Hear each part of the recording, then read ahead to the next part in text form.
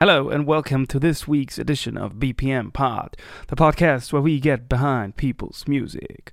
My name is Chris, I am your host today on my own again, and whose music we getting behind this week? That's right, our very own new jingle we getting behind this week.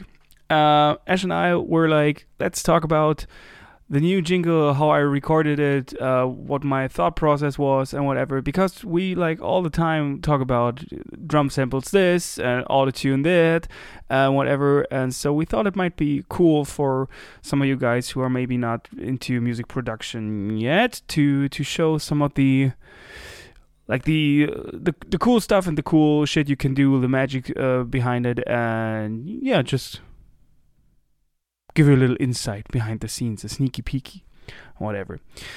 So yeah, here it is one more time, the new Heavy SF jingle.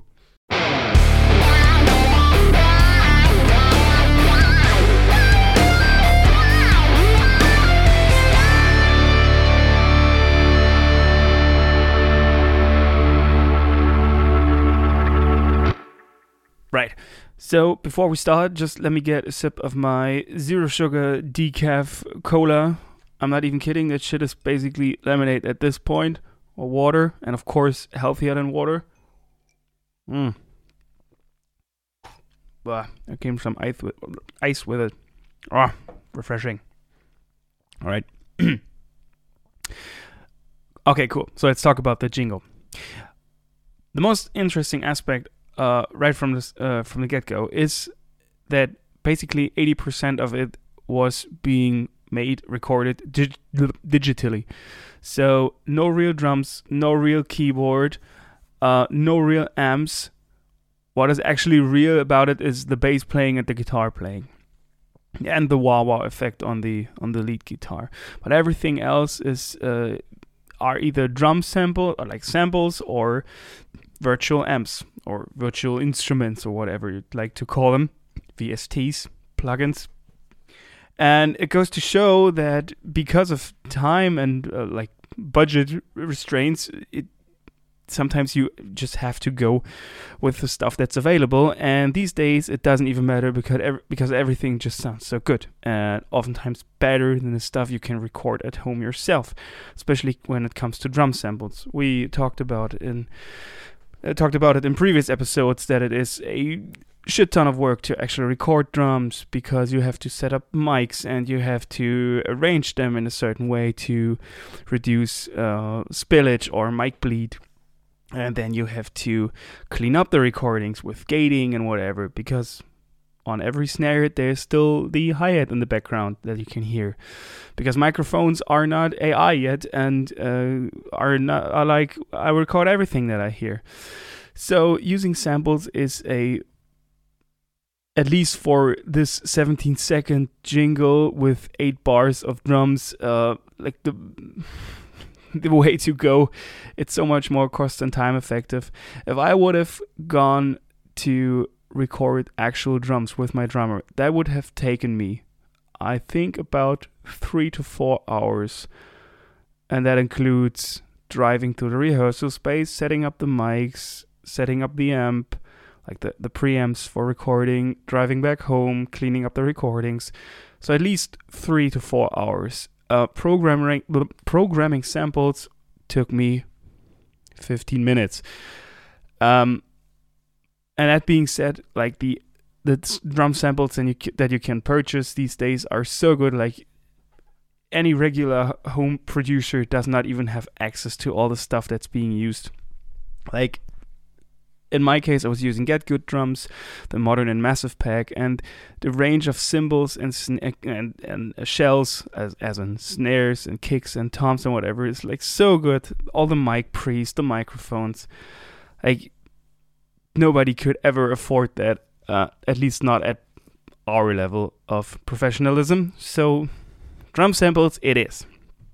All right. So when I first thought about where I wanted to go with the new jingle, I was like, I had two options in mind.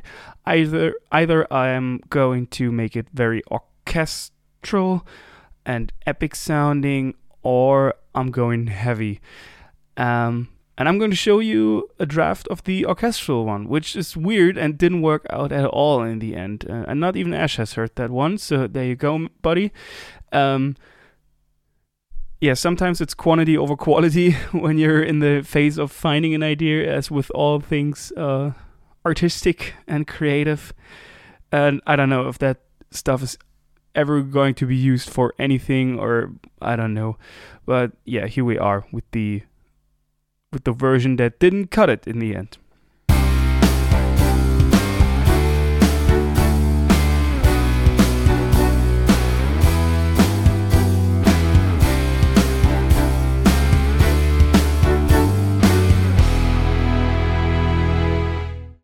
Cool. So obviously I went with the heavy stuff in the end. And I thought to myself, okay, I wanted to make it, like, I don't want it to make it super high-end produced. I wanted to make it a bit dirty and gritty and, like, very high emphasis on room sounds, especially on the drums. So when I started to pick let's just go with the drums on their own, so you can hear what I'm talking about. Here are just the drums.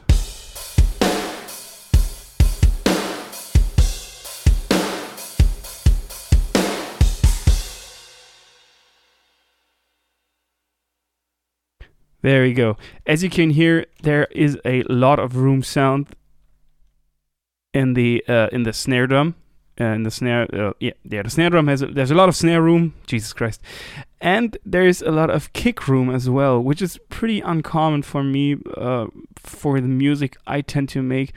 Like, having room mics on the kick, or using the room samples from the kick, not something that you can hear very often in metal and rock, at least not audible. I know that there are a couple of producers who love to put it in there just to give the kick drum more width, because of the stereo imaging that is happening when you're using stereo room samples for the kick drum. But usually it just clutters all the frequencies where the guitars should sit, and especially like the kick drum is, a large amount of the kick drum is low frequencies, so you just cut that from the kick room anyway. But for this, I was like, I'm gonna do it. I'm gonna put a lot of room on the kick drum. So here it is on its own.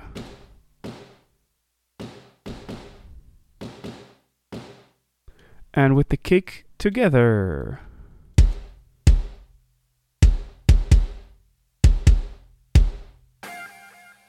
Whoa. Makes it feel a bit more like gives it a bit more room and makes it a bit more natural sounding.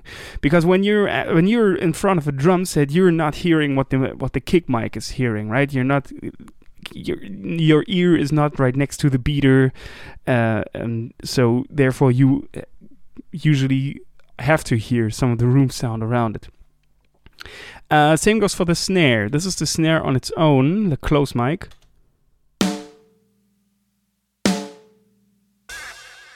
And here's its room.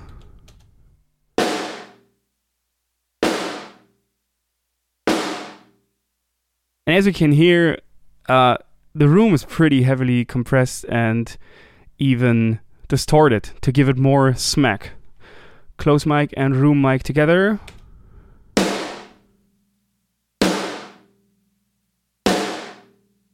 Now that shit's pretty heavy, and I even left the ringing sound, the overtone of the snare. There's like a woo, always with it, and I wanted to leave that in there because, again, like I thought I wanted to be a bit dirty and a bit and not too overprocessed, which is ironic because samples used to tend to have that overproduced sound anyway.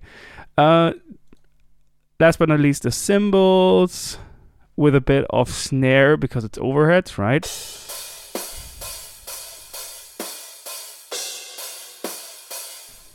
Nothing crazy going on here, and drums all together again.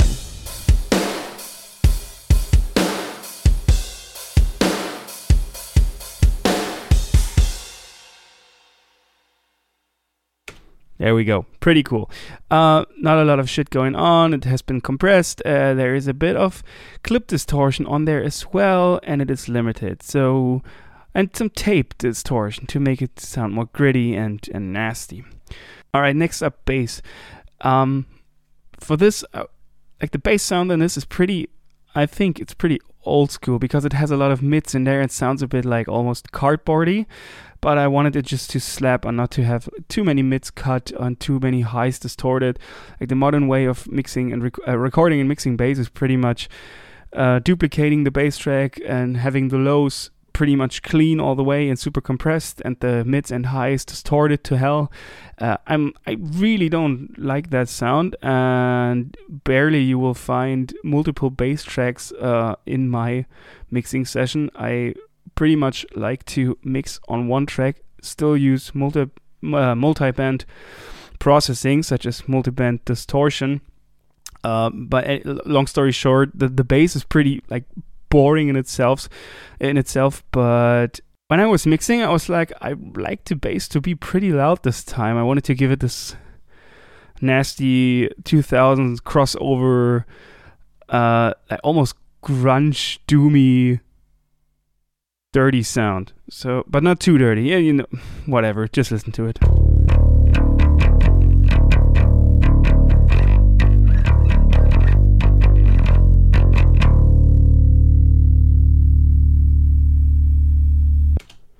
So pretty gnarly. Even the recording is pretty gnarly. There's some like actual digital clipping happening there, but I wasn't too worried about that because, like I said, I wanted it to feel a bit dirty. In the beginning, you can actually hear me bending on the bass. Like if you're bending on the bass and don't do the same stuff with the guitars, it always sounds a bit weird. But in this case, I'm really satisfied with the outcome.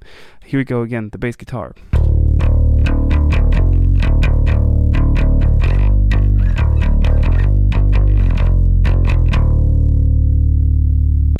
Hell yeah, love it. Interesting fact also about the bass recording. This is just a DI, so it doesn't go through any amp simulations or IRs, like impulse responses or cabinets or whatever. Just a processed DI, and not even like super processed. Of course, some equalization and a lot of compression, but no unusual freaky stuff in there. Basically as if you would have recorded directly into a mixing desk, a mixing console. Cool. Next up, the guitars. Now this is a bit interesting. There are actually rhythm guitars. Let's go with rhythm guitars first. There are actually 4 tracks of guitar playing at all times.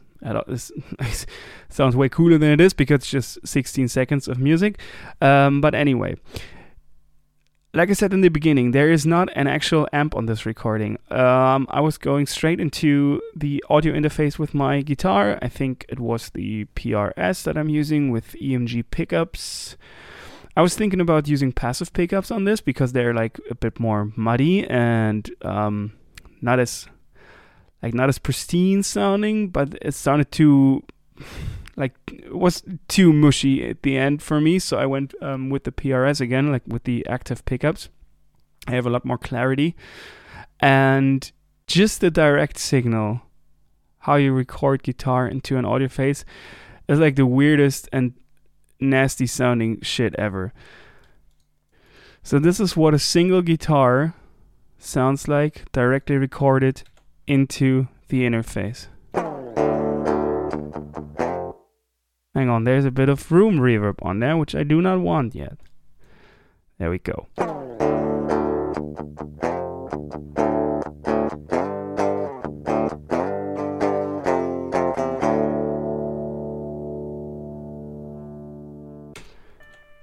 And then there's a duplicate of that one, because we are double tracking, which sounds like this.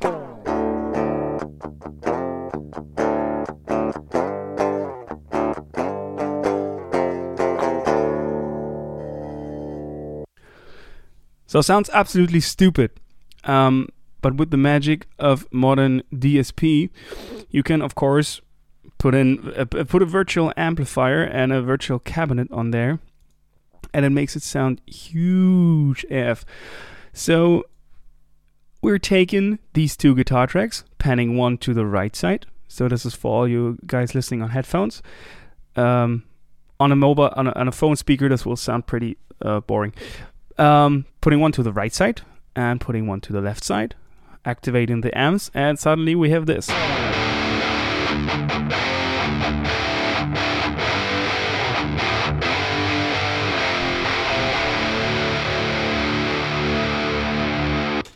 Ba-boom.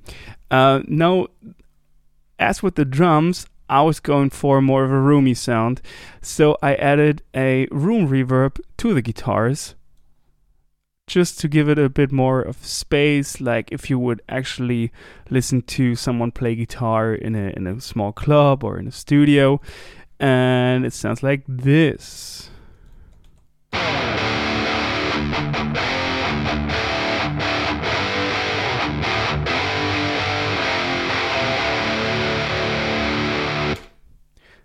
Now, if you're not that used to like very directional or specific listening to stuff, it's pretty hard to hear the reverb because it's like very subtle while the riff is being played.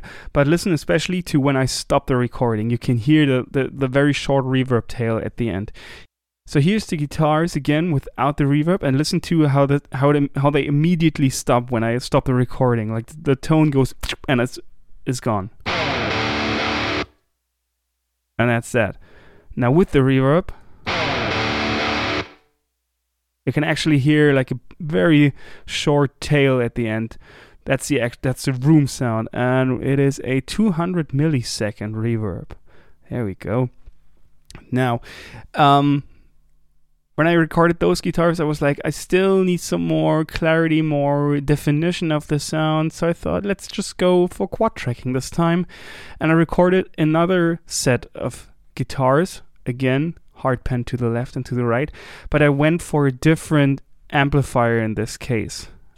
And those guitars sound like this.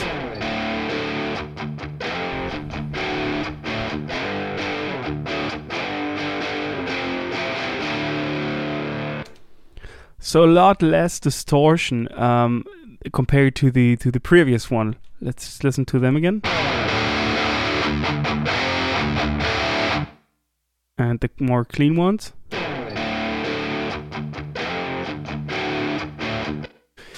This is a pretty common technique to give the distorted guitars more of a more definition, so that you can actually hear the riff better. You have less overtones and less compression because of the distortion. So quad tracking oftentimes producers even let the guitar players or guitar players themselves choose other guitars or at least other pickups or whatever for the third and fourth track to give even more give it a more of a different sound, and to like create this massive wall of guitars. That's a pretty common technique these days. The downside is, of course, you have to play very tight together. And you might need a few tries to make it actually sound consistent and all in all very tight. So usually this stuff works better with slower riffs or open chords or something like that. If you have like super fast Slayer, Children of Bodom style riffs, you won't find quad tracking that often. And like quad tracking's not even like the tip of the iceberg. I know that I think it was the Dark Passion Play album, Nightwish sometimes use 6 guitar tracks. So sky's the limit. But in my opinion, there are diminishing returns in the end. So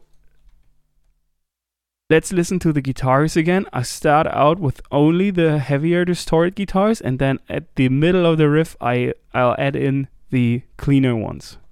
Here we go.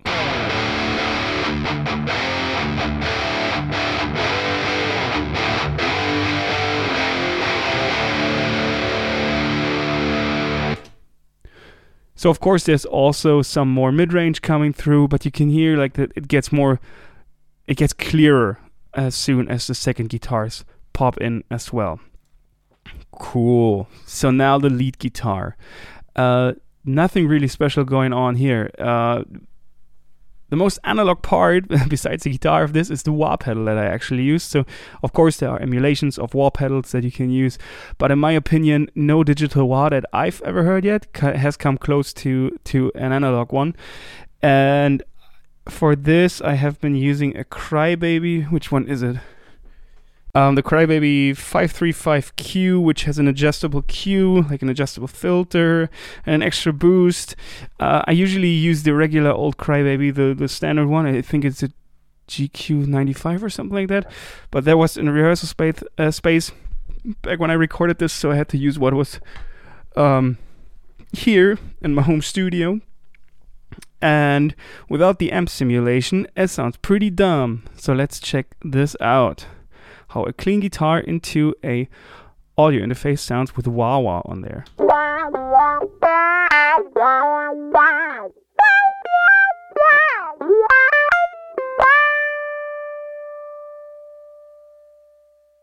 Yup. Not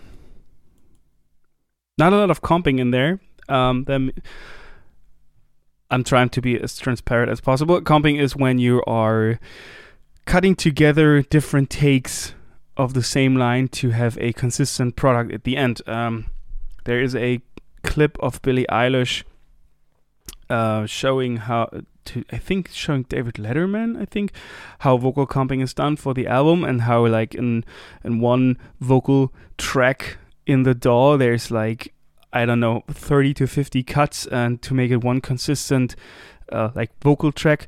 But in this case, there's only 2 cuts. No, it's one. It's actually just one. The first part. Oh, sorry. That's the first part. And then there's the second part.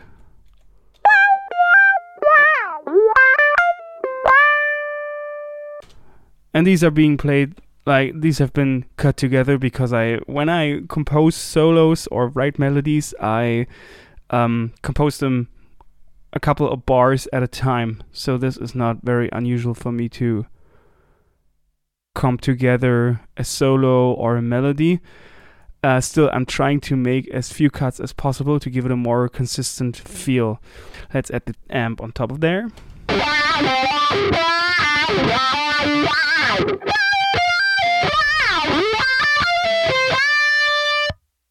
So super heavily distorted, using the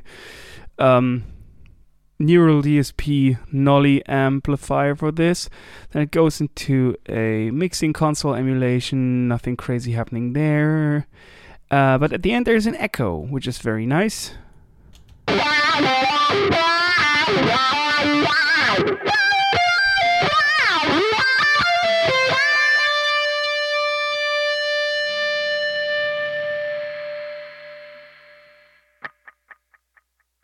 Click.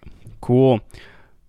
And that's the lead guitar, solo guitar. Of course, it's the same melody as with the first version of the jingle. I wanted to keep it because I like it, and I think it's like has some gives us some brand recognition, and it's never going to change. No, I don't know. Maybe for season 3 we will do something new. And last but not least, there is a keyboard at the end for the last chord when the key switches from, is that E or is that D minor? I don't even remember. Must be D minor. It switches to D major. The very last bar, suddenly this comes in.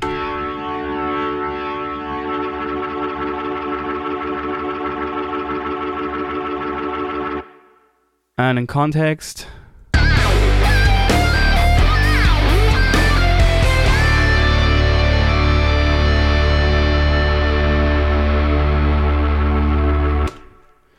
so I love adding keyboards to guitars and whatever. But for this, I was like, let's make it a highlight of the song. And I don't have that's not a real Hammond organ. I wish I had one, but they're so huge and so heavy and so expensive, so of course you use a sample again.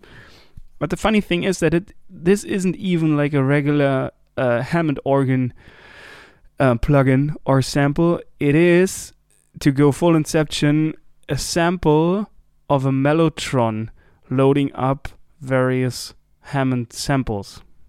So we gotta go deeper, bro. The plugin, the instrument is called Sampletron, which is a Mellotron VST plugin. And a Mellotron is basically the first sampler, one of the first samplers that was developed or built back in the, I think 60s. So it is basically a keyboard that has tapes in it, and they're being played back, and you have like a sample player. And it, like, most famous old school Mellotron users would be King Crimson and Genesis, of course, and like in more modern times, Steven Wilson, Porcupine Tree, Opeth, like we all dig the sound of those gnarly, dirty tapes with the organ samples on there, or even the choir. The choir and the vibe samples of Mellotrons are like so recognizable by now. Everybody uses them, and it's so cool. I like it. And the cool thing about Sampletron, this one, is you can even load your own samples in and give it that vintage feel, and makes it like super cool and hipster style. Yeah, sample starts, and then I'm pushing up the modulation to give it more of a wibbly at the end. Let's just listen to it again. And there's the wobble. We're also pushing it through some tape distortion to give it even more of a volume boost, as well as overtones and distortion and compression, so without the tape. And with the tape. Yep, makes it dirty AF, and we like that. We like to be dirty AF. Yeah, there we are. This is the new jingle. This is BPM Pod jingle opening season 2. I think it needs a name, doesn't it? Like a TV series. The main theme. It's not just TV series theme, but it needs to be like there's a name for it. I don't know. Right now I can't think of something. What should we call it? Maybe, I don't know. Let's raise them beers or something like that. Yeah, here we go. There we go. So if you have questions regarding this, just let us know. Send them in via Facebook, via Instagram, via the gram, via, I don't know where we are, via email or carrier pigeon or whatever. Let us know if you like the sound of the almost all digitally produced stuff, if it is not even real rock anymore, what you would have done different, what you would have liked better. Yeah, just let us know, and we'll talk about it. And yeah, we're looking forward to hearing from you guys. So as for the next episode that will come out, it's going to be cool. I'm going to talk about 2 shows that I played. One very little short one for friends and family, and then there's one bigger one, like a real gig again, finally on a little festival. Well, lots to talk about, lots of stories to tell. We're gonna talk about, do we acquire new gear? I don't think so, but we like, I had a couple of ideas for new segments. I'm gonna ask Ash to distinguish real recordings from MIDI recordings, and then he's going to give me a challenge to build sounds with my guitar pedals, to rebuild famous famous sounding guitar recordings, to reproduce the sounds. You know what I mean? So he's gonna say, Chris, this is song A, and the guitar sounds mad, and please rebuild that sound with your guitar pedals. And I'm gonna try to do that. Let's see if I can succeed. And then I'm going to say to Ashley, I told you so, I'm the best at guitar sound making. Yes. So, thank you for listening. Thank you for sticking with me, hearing me ramble about music production. and talking to myself in my room again. This is always very weird when I do that by myself. I don't know how Ashley did that for however long he did it. I think I'm getting used to it. I hope I have recorded everything. That would be super stupid if I didn't do. Yes, the program is still running. I am great. Thank you everybody for tuning in. Speak to you soon. I need a cool catchphrase at the end. Oh, and now I got a message on WhatsApp. My mom's asking if we wanted oil. Hang on. It's a specific oil, but I don't know the English word. Linseed oil. Very high in omega-3, I've heard, but I don't know.